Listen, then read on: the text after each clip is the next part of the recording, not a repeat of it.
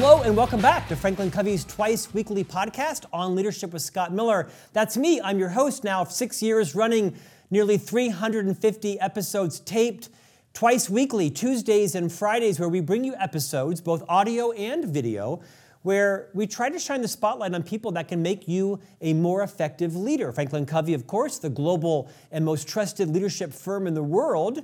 We like to bring an abundance mentality, not just shine a spotlight onto our own thought leaders and authors, but on people who are doing remarkable things out there in the industry to make you a better leader, a better colleague, a better individual contributor. Although our podcast is called On Leadership, has a broad definition. We sometimes speak with marketing experts, people who are experts in interpersonal communication, how to be a better presenter, how to be a better human. We also like to discuss issues like AI, Six Sigma, lean manufacturing, perhaps items where you may have a nuanced interest that will make you and your organization more impactful, which is why today we have perhaps what is our youngest guest to date. His name is Gabe Dannenbring. You may know him if you follow TikTok or Instagram as one of the most influential educators on the platform. He is an educator from South Dakota where he teaches middle school science. He has over 2 million followers across all of his platforms. You also may know him as a recent star of Netflix reality series Surviving Paradise. We've brought him here today to learn about all things social media. Whether you are a holdout and don't yet exactly know how to start or want to start, whether you are perhaps midway through your social media experience or perhaps you're seasoned and want to take it to the next level, you will be riveted by today's conversation from a guy who's made more mistakes than all of us put together, but has also found some things that are effective in balancing your social presence. To that point, Gabe, welcome to On Leadership. Scott, I'm so happy to be here. You know, it's funny just how far I would say our friendship has come where, you know, we got introduced, what was it, 3 or 4 years ago? Yeah. I always remember sitting on a couch in Okoboji, Iowa, and I get a strange DM from a very strange man. And all it said was, "How can I hire you?" And I was like, this creepy. Is either going to be a great story or one that I will want to erase from my mind forever. And it turned out it was you. And then all of a sudden we started sharing some messages. I gave you a quick Google search, looked at your social media, which I thought needed a bit of a facelift. And then, I don't know, some 30 minutes later, we hop on a Zoom call. And then you say, "Hey, I'm going to send you out to Salt Lake City to come meet me and my team."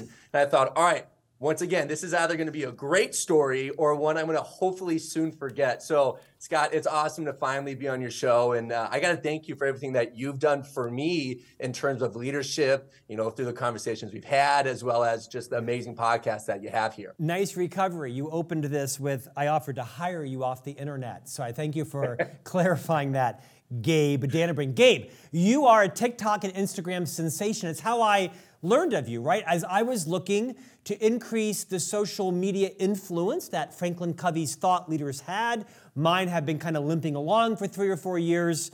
And I actually was following you. I don't know how. You kept appearing in my Instagram feed. Your content was so unique and so genuine and so visually engaging that, you would appear in my feed every couple of days for a few months. And then I realized that people in my life also knew who you were. And then so I reached out to you and you were so gracious to respond. Like you said, we've had some great projects we've worked on and will work on in the future as well. Gabe, I brought you here because I want you to give a masterclass today in social media. I want you to talk to everybody at every level about what they're doing right, what they're doing wrong, dispel some maybe misnomers. You aren't an expert on all platforms. You tend to have the largest impact on Instagram and on TikTok, but we'll talk about that in a few moments. Would you rewind a little bit? Explain, defend why the hell you're living in South Dakota in the middle of the winter. Talk a little bit about your own academic journey, your profession, and we'll get into some things social media related. Well, Scott, let's start way back when I was but a child. No, I'm kidding. I won't go that far back. But so I live in South Dakota. Believe it or not, we do have people up here. I don't ride a horse to school. And yes, Mount Rushmore is in fact in South Dakota and not in Washington, D.C. Shocker. Yes, even though all the educated people that listen to this, some might have thought that was in fact in D.C. But my social media journey, it all happened by accident. And, let's rewind, actually. Let's rewind when COVID hit. I was going to school in Fargo, North Dakota, going to college, loved living up there. And all of a sudden COVID hit and it shut my life down. I had just graduated from college, got my undergrad, just started my master's degree. All of the jobs I had lined up disappeared one day, just gone, because that little thing called the COVID virus all of a sudden showed up. So then I was forced to move back into South Dakota, lived in my parents' basement at 21 years old. I was broke. I had nothing. I was working landscaping with my dad and teaching a tumbling class at my mom's dance studio. And then on a whim, I got a teaching job in Sioux Falls, South Dakota. And then that's when my life really started to change, where one day it was a really boring day in class. Morale was low. We were at the peak of COVID in terms of, hey, now we're back in school. What do we do? How do we operate? Morale around the country was low. Morale in education was even lower. And one day we're sitting there in class and I was like, hey, you know what? I'm going to surprise my students and play this review game with them. And this review game has a very familiar soundtrack. It's called Kahoot. And if you've ever played Kahoot, you'll know what it is. And I took my phone, I set it on my computer just so the camera was facing me. I hit play on the game, they hear the soundtrack, the kids lose their minds, they go crazy. And I was like, oh, that was kind of a funny video. Later that night, I'm going on a date with my fiance, or my then girlfriend, now fiance. And I was looking at this video thinking, man, that's kind of a funny video. Maybe I should post it. So I post it. And then as the night goes on, she keeps seeing these TikTok notifications on my screen. And she said, oh, why are you getting these TikTok notifications? What's going on? And I said, oh, I posted a video. It's kind of funny. Let's see how many views it's at. A couple hours go by, 1,000 views. Oh, wow, that's awesome. At the time, I had 8 followers, 1,000 views. Cool, whatever. The night keeps going on. 10,000 views, 20,000, 100,000, keeps going. That night we checked, we're like, oh my gosh, it's up to 1 million views. That's awesome. Fast forward 24 hours later, it gets up to 40 million views in 24 hours. It just blew up. And I remember thinking, okay, this worked one time. Let's try making another video. Put out another video, another couple million views, another video, more and more and more. And now here we are 4 years later after that video, and it has completely changed my life. That one video changed my life. And it wasn't just I'm not just riding the wave off of that video now. It's been hundreds of videos since, but it's built this 2 million person following that I have now between TikTok, Instagram, Facebook, growing YouTube. So it all just changed overnight for me. Gabe, rewind a little bit. By day, you are what as an educator? And talk about the nature of your content as people are interested now. They're Googling you and they may want to subscribe. Why would someone, what are you by day? And talk about the content of your social. Yeah, so I'm a 7th grade science teacher. I am as average as they come. And I just make videos about what it's like to be a teacher. Funny things that kids do, funny things that teachers do. And the great thing about my content is it relates to everybody. You don't have to only be a teacher to like my videos. You don't only have to be a middle schooler to like my videos. I'm always amazed at how many people will stop me in public and say, hey, I love your videos. And response is usually, oh, thank you. Are you a teacher? And they say, no, I'm an accountant. I'm like, oh, interesting. You still find my content interesting and you have nothing to do with education. So it's a lot of comedy around things that you see in the classroom, funny things that kids say, funny things that they do, weird things that they do, especially because I teach middle schoolers. And teachers are just as weird. And I can say that because I am a teacher. Us teachers, we do weird things. So it's fun to poke fun at everybody. And it's all very PG content. It's all clean. And that's one of the reasons why it's given me a lot more opportunities. And now I do the social media stuff. The reality show has all of a sudden happened. I do keynotes all over the country talking to educators and really just trying to be a positive light to the world of education, because it's a really tough world right now in education. Teachers are struggling, students are struggling, and they just want somebody that can relate to them. They just want somebody that they can watch a quick 30-second video and say, that happened in my classroom today. I can relate to that. That's funny because it makes them feel sane. Well, I can relate, right? I have no connection to K-12 education other than being the parent of 3 young boys.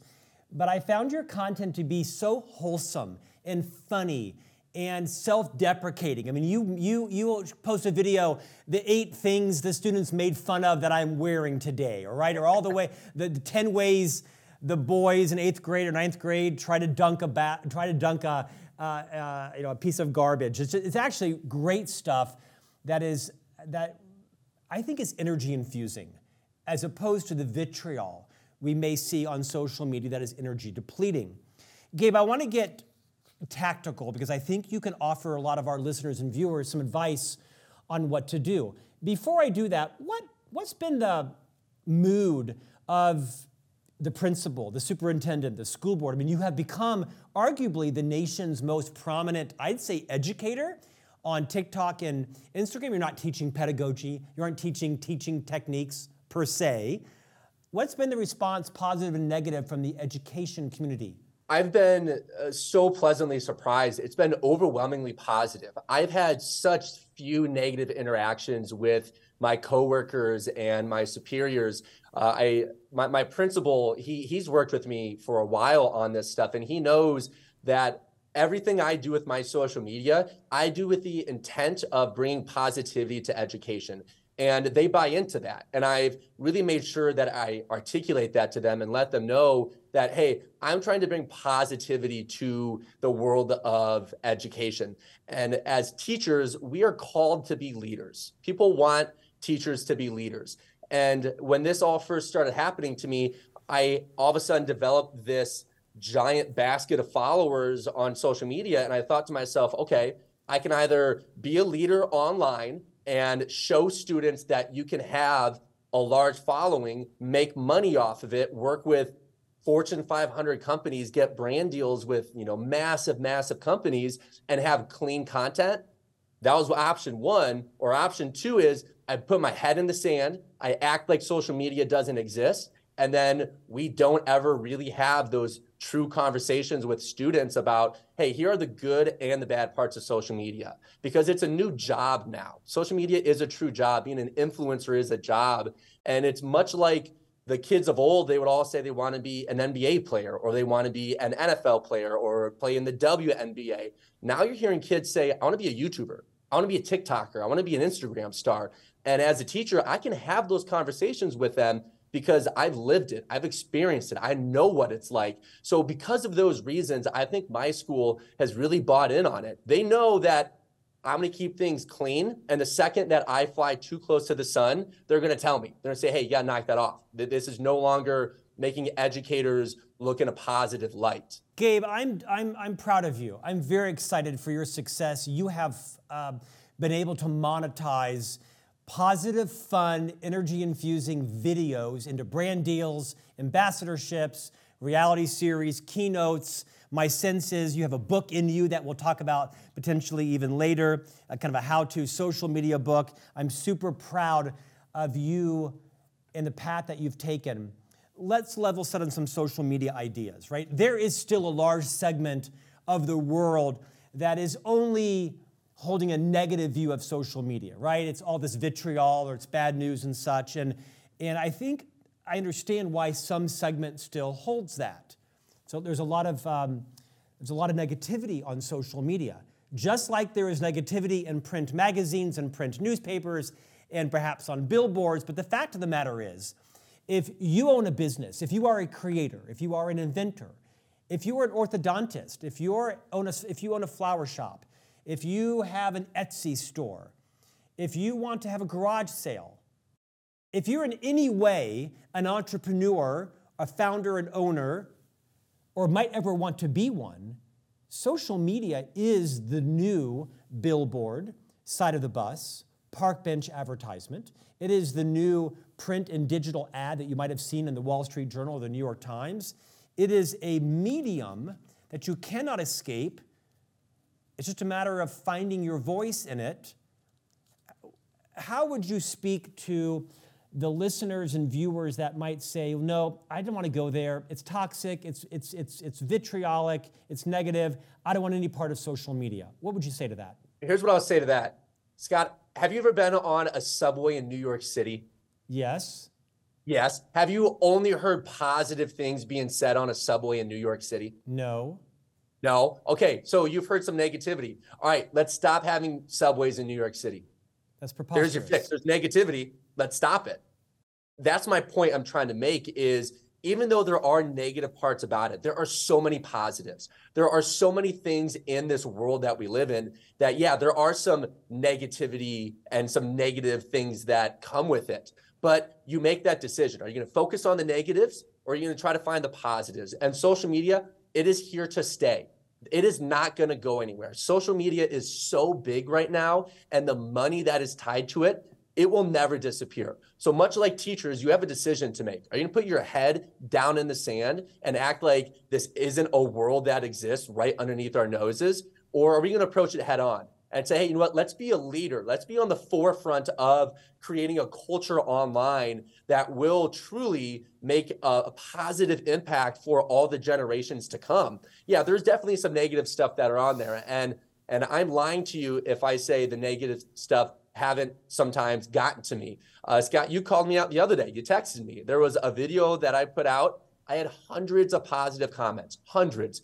There were maybe a handful of negative ones, and I responded to a negative comment, and you were the first person to text me with a screenshot and say, why are you focusing on the negative here? Who cares about the trolls? And as humans, we want to focus so much on the negative. You know, if there's hundreds of comments that are good and you have one negative one, we're going to just stay fixed on that. And we need to stop that as humans. We need to stop just focusing on the negative and look at the positive. Now, am I saying that social media has things that some of the negativity we should never address? No, we absolutely should. We 100% need to address some of the negatives, but it's part of life now. And there's so much money that can be made for companies if they just dive into it. And because you dive into social media, it doesn't mean you sell your soul. It doesn't mean now you have to be raunchy online or you have to do PG-13 rated R content. No, you don't.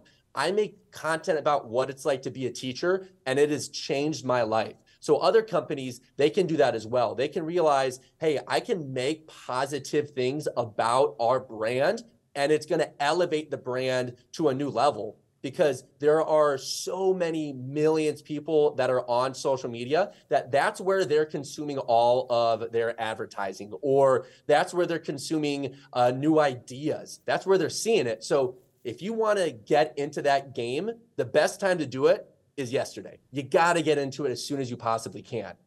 Gabe, let's segment this next part of our conversation into three tranches. I'd like you first to speak to the people who haven't yet fully leveraged social media. Maybe they're on it and they're looking at their, children's photographs, or they're connecting with their aunt or posting vacation stuff, but they want to find a way to use social media to either monetize their business further, build their brand, or perhaps it's to pursue a mission. Not everyone's on social to make money. We get that, right? In many ways, it's to pursue a mission. So first, I want you to share some practical advice on how to get started. And then we'll come back and we'll talk about those who are using social, but they want to supercharge it, and then those who have been using it but want to bring it to a higher level. So maybe like the yet to start, the middle to beginners, and those who perhaps want to take it to the next level. First, let's talk about people who are new and aren't quite sure where to start on TikTok or Instagram. What are the differences? What are some of the rules? Spend a few minutes just kind of meandering around how to get started. Which platform is best for which person? Yeah, so each platform is different, and I'm very surprised at how different each platform is. So let's look at TikTok. TikTok has a audience that will age or range from the age of, let's say, 13 to 50, about 50. That's about the high end that you'll see on TikTok. And if you just want to get into TikTok, first thing that you do is start making videos. Start making videos that you find entertaining to yourself. So what I like to do when I start coming up with ideas for videos, I look at what other people are doing. I start scrolling, looking at what other people are doing, looking at, okay, what are they doing that is grabbing my attention? How can I take their idea, or not their ideas, but take their maybe cadence, maybe the way that they hold the phone, maybe the way that they are transitioning between clips. How can I use that and then put it with my content? So then you have to think about, all right, who is the audience I'm trying to reach? What can I do? So let's say the audience you're trying to reach are people that are 25 to 35 years old, and I want to talk about my company and we make cupcakes, let's say for the sake of example. So you have to start with a very specific niche first. It's way better to start at a specific niche and then branch out as opposed to the other way around. You don't want to start talking about everything under the sun and then start talking about selling your cupcakes. So there's so many little tips and tricks that you can do. So one of the things that I've learned with TikTok is the hashtags that you use are so important, because these algorithms, they want to give specific videos to certain people. So if you make a video that has no hashtags on it, you're gonna put it out to thousands of people right away. And the people that it's going out to, Instagram or TikTok doesn't know who they're really sending it out to. So how the algorithm works is they will look at how many people interact with the video right away.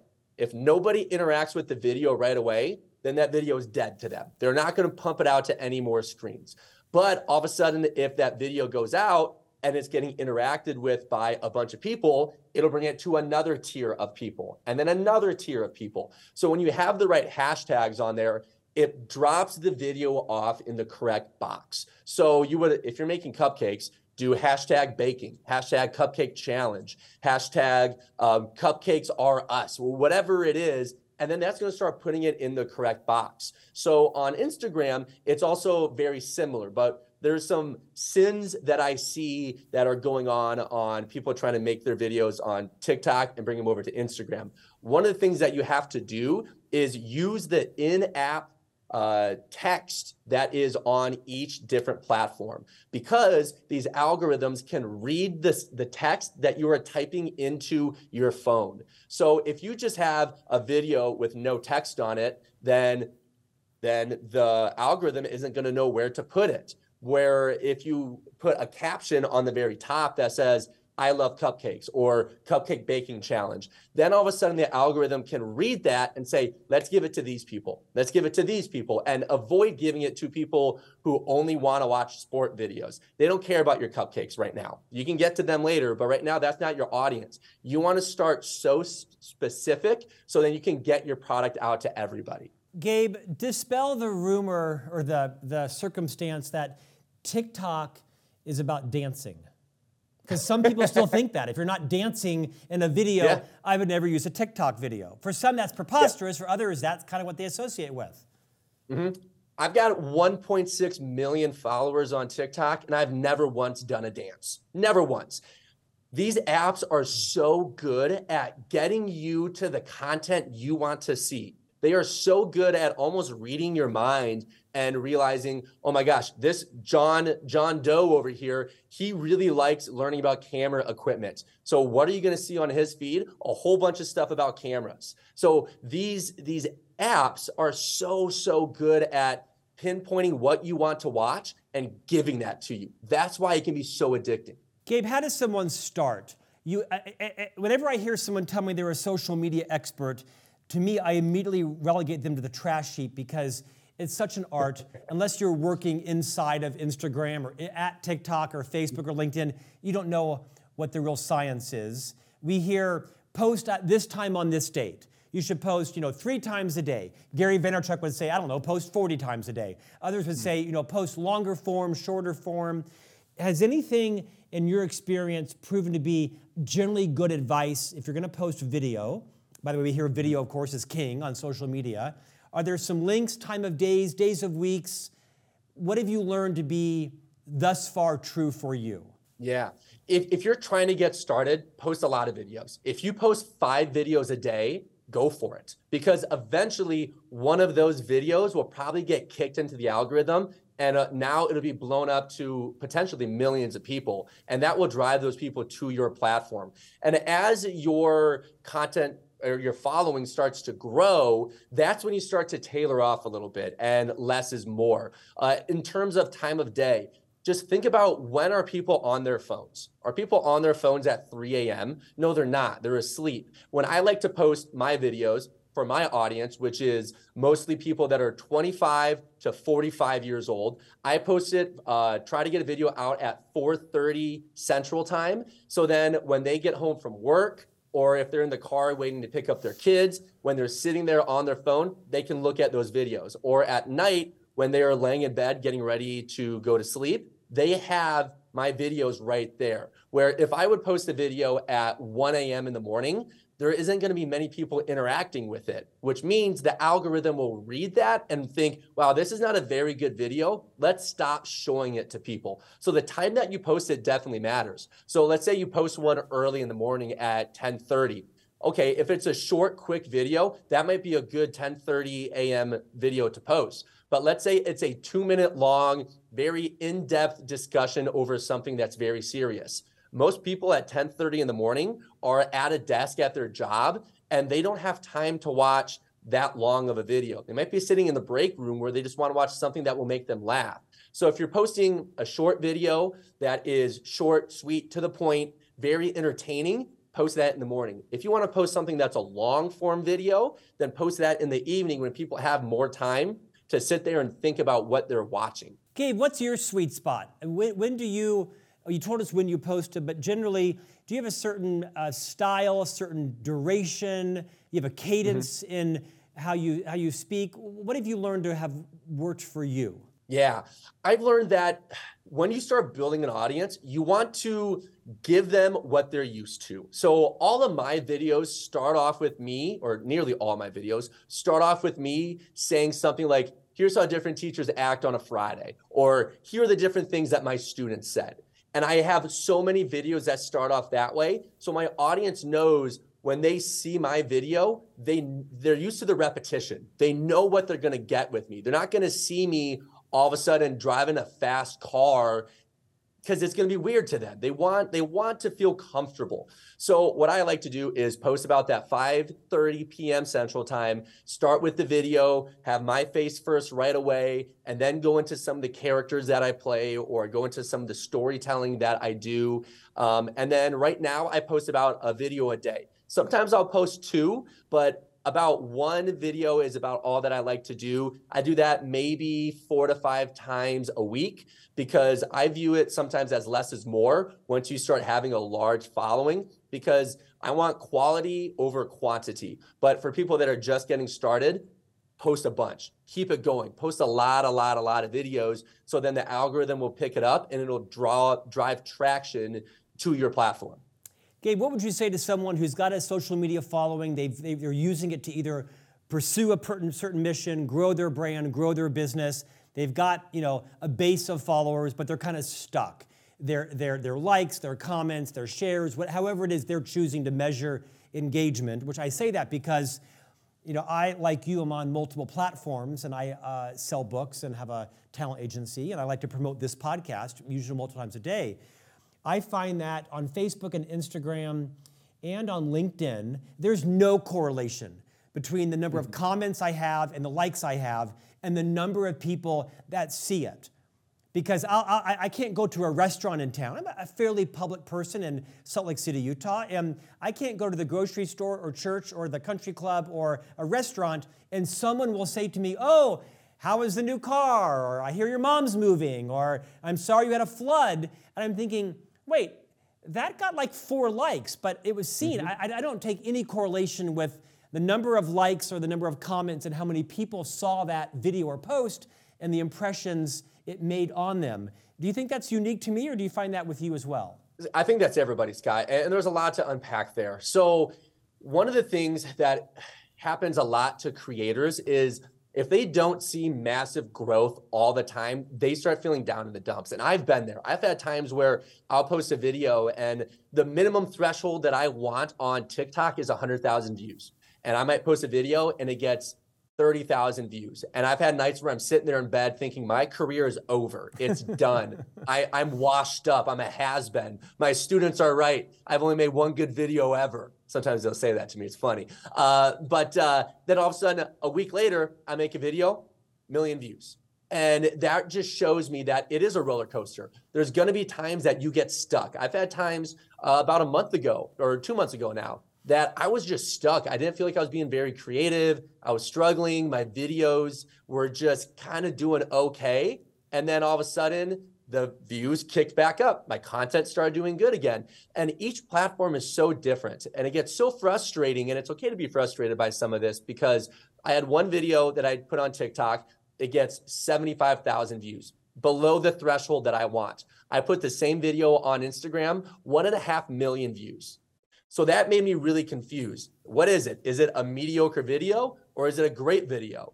And that's a common thing that you see. So for those of you who are listening to this thinking, I've been stuck at the same 2,000 views for months now, you got to keep going. You got to keep going, because eventually those videos will start to get bigger and bigger and bigger, and then it'll bring your following way up. And the thing that people also have to do is start evolving their content, because social media is changing all the time. The game has changed for me so much now versus what it was 4 years ago. So sometimes you do have to look in the mirror and say, all right, is my content truly entertaining? What can I do to fix it? What are things I can do to give it a little shot in the arm to try to drive up engagement on it? And one of the things that is extremely valuable is a small following that is extremely loyal. That is so important. I saw a video about a TikToker who he's got, I think, 15 million followers. And he pumped, the number was, he said $50,000 into a short film that he made. And he thought all of his followers were going to watch it. Nobody bought tickets. He lost a bunch of money off it. And he thought to himself, I've got these millions of followers, but they're not willing to pay a little bit of money to watch this video of mine that I made and pumped all this money into.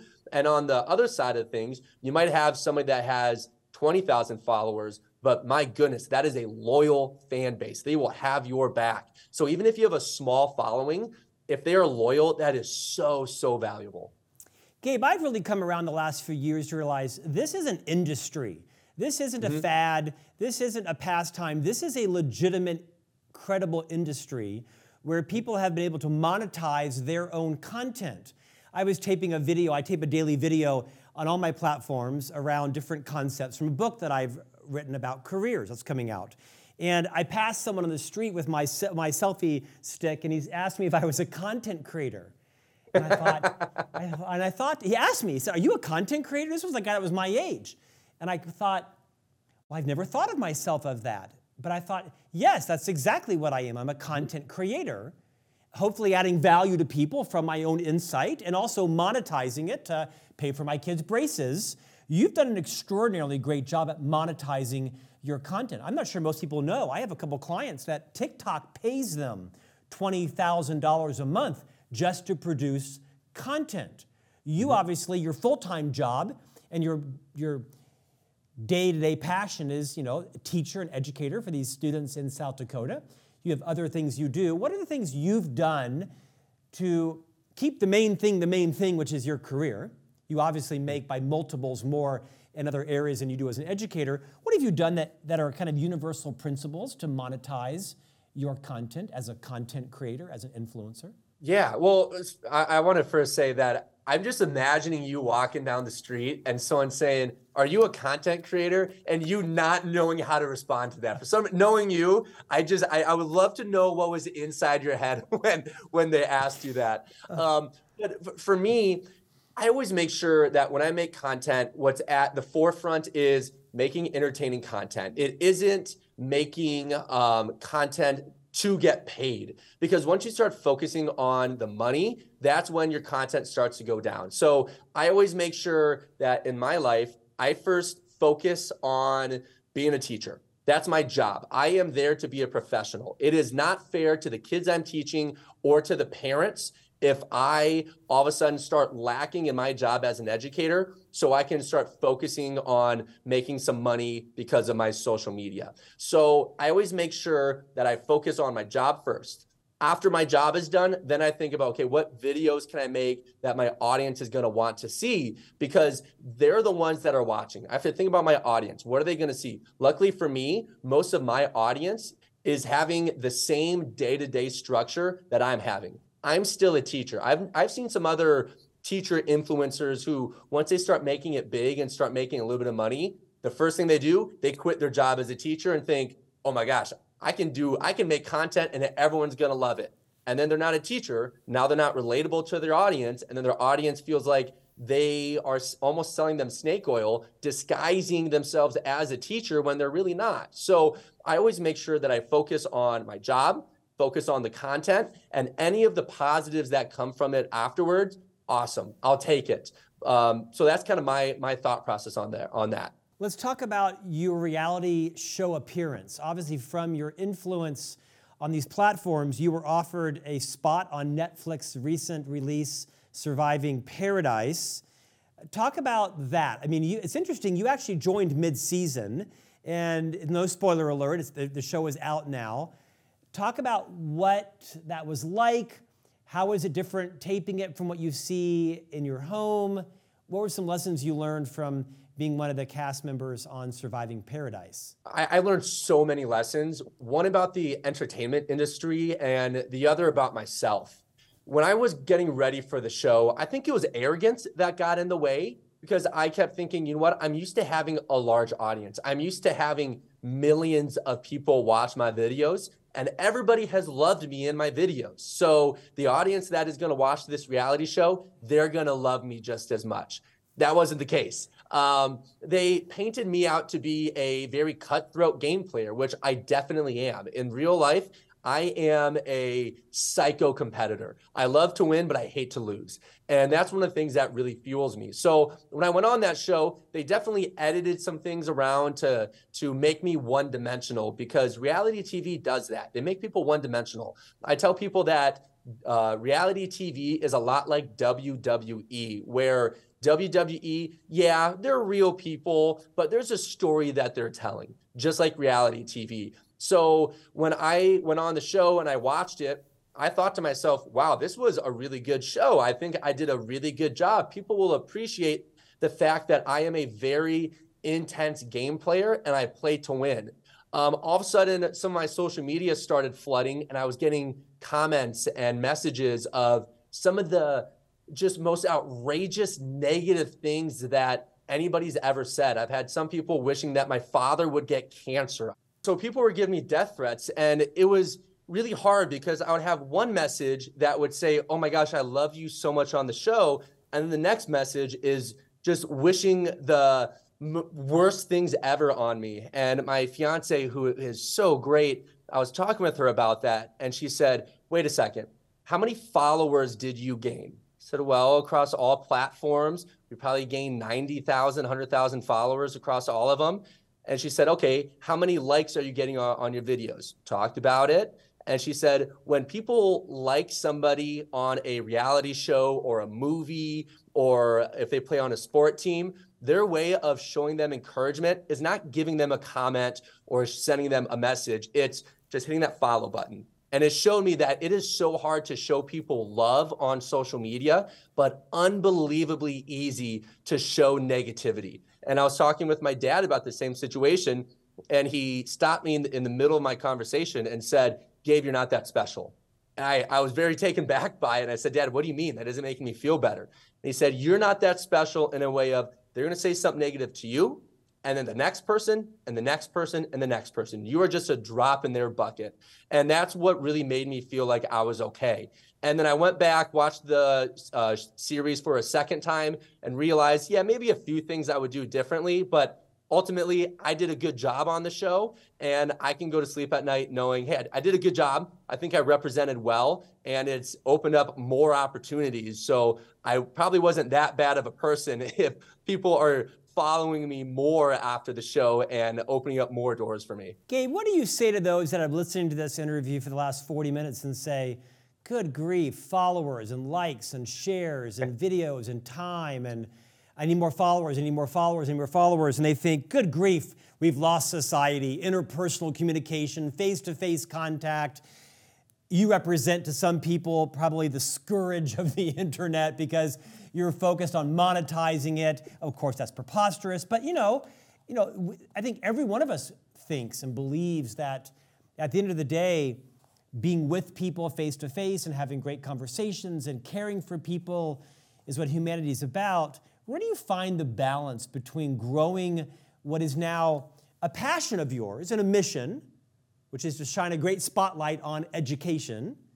And you're an entrepreneur, and you can do those things and exist simultaneously. How do you find that balance in life? Yeah, I think a lot of that balance for me was instilled in me by my parents. And they talked to me about the importance of conversation face to face. And the more that I've made videos on the internet, the more that I realize that that's not the end all be all. It's all fleeting. It's like chasing after the wind. And I remember when I hit 1 million followers, I thought back to myself when I was probably 16 years old. I remember thinking that if I could get 1 million followers, I'll feel pretty satisfied in life. I hit 1 million followers, and then I sat back and thought, you know what? None of this matters. This could all disappear tomorrow. So it's important to focus on those connections with people, focus on being a good person.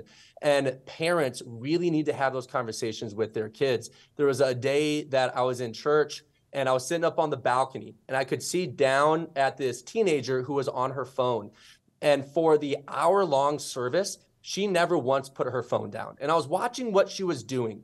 She was never doing something on her phone that seemed like she knew where she was going. It was just constant movement of fingers. It was constantly opening an app, looking at something, closing it, going a new one, opening it, closing it, and then going back to the app that she closed 60 seconds ago and looking at the same stuff and then closing it. And that just showed me that it's so important to make sure that you know the limits that you can take with social media. If you start seeing it as an addiction, which it truly is, you need to put the phone down. You need to turn your phone off, have some time alone, and go outside and go for a walk. Go talk to somebody. And parents need to start having those conversations with their kids and really telling them, like when they're at the dinner table, hey, Jimmy, put your phone away. You don't need your phone out right now. Because I've seen it long term, what happens when all of a sudden the kids become teenagers, when they don't have people that are helping them and telling them when to put their phones away, they become addicted to it. And a lot of parents are scared to have those conversations because they're not used to having the phones. And that's fine. I understand that. But they need to start really talking with their kids about that. South Dakotan middle school science teacher and social media phenom, Gabe Dannenbring. Thanks for coming today. I appreciate your insights and your humility and your sort of levity around where this fits in your life and where it's kind of frivolity. It's been nice talking to you today. Thanks for joining us. Thank you, Scott. When are you going to start putting content creator in your bio? That's what I want to know. Well, as long as you have designated me so, I'm happy to do that now. You have been knighted. You have been knighted content creator. Thank you, Gabe. Great to see you, sir. We'll see you, Scott. Thank you. And we'll see you back here next week for a new conversation on leadership.